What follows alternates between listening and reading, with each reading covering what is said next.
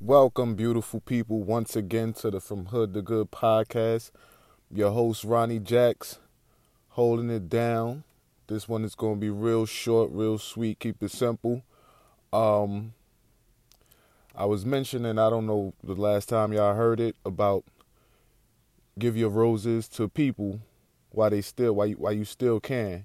Let them smell the roses while they still here on the land of the living.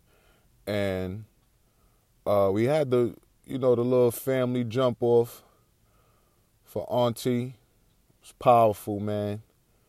And it just made me realize how dope the family is. And I just said that to say, your family, you may think you got like a family that's not ideal, it's not perfect, but just because someone, you may have the same DNA with someone, doesn't make them not family. And I know I sound a little like misconstrued or a little confusing right now. My thoughts are just everywhere, and things are still racing a little bit. But I just want to share once again and remind you guys: give the people you love the roses while they could still smell them. Show that appreciation. Show that love.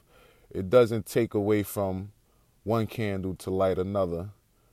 And man, just spread love. It's the Brooklyn way. Yo, I'm out of here, man. Peace.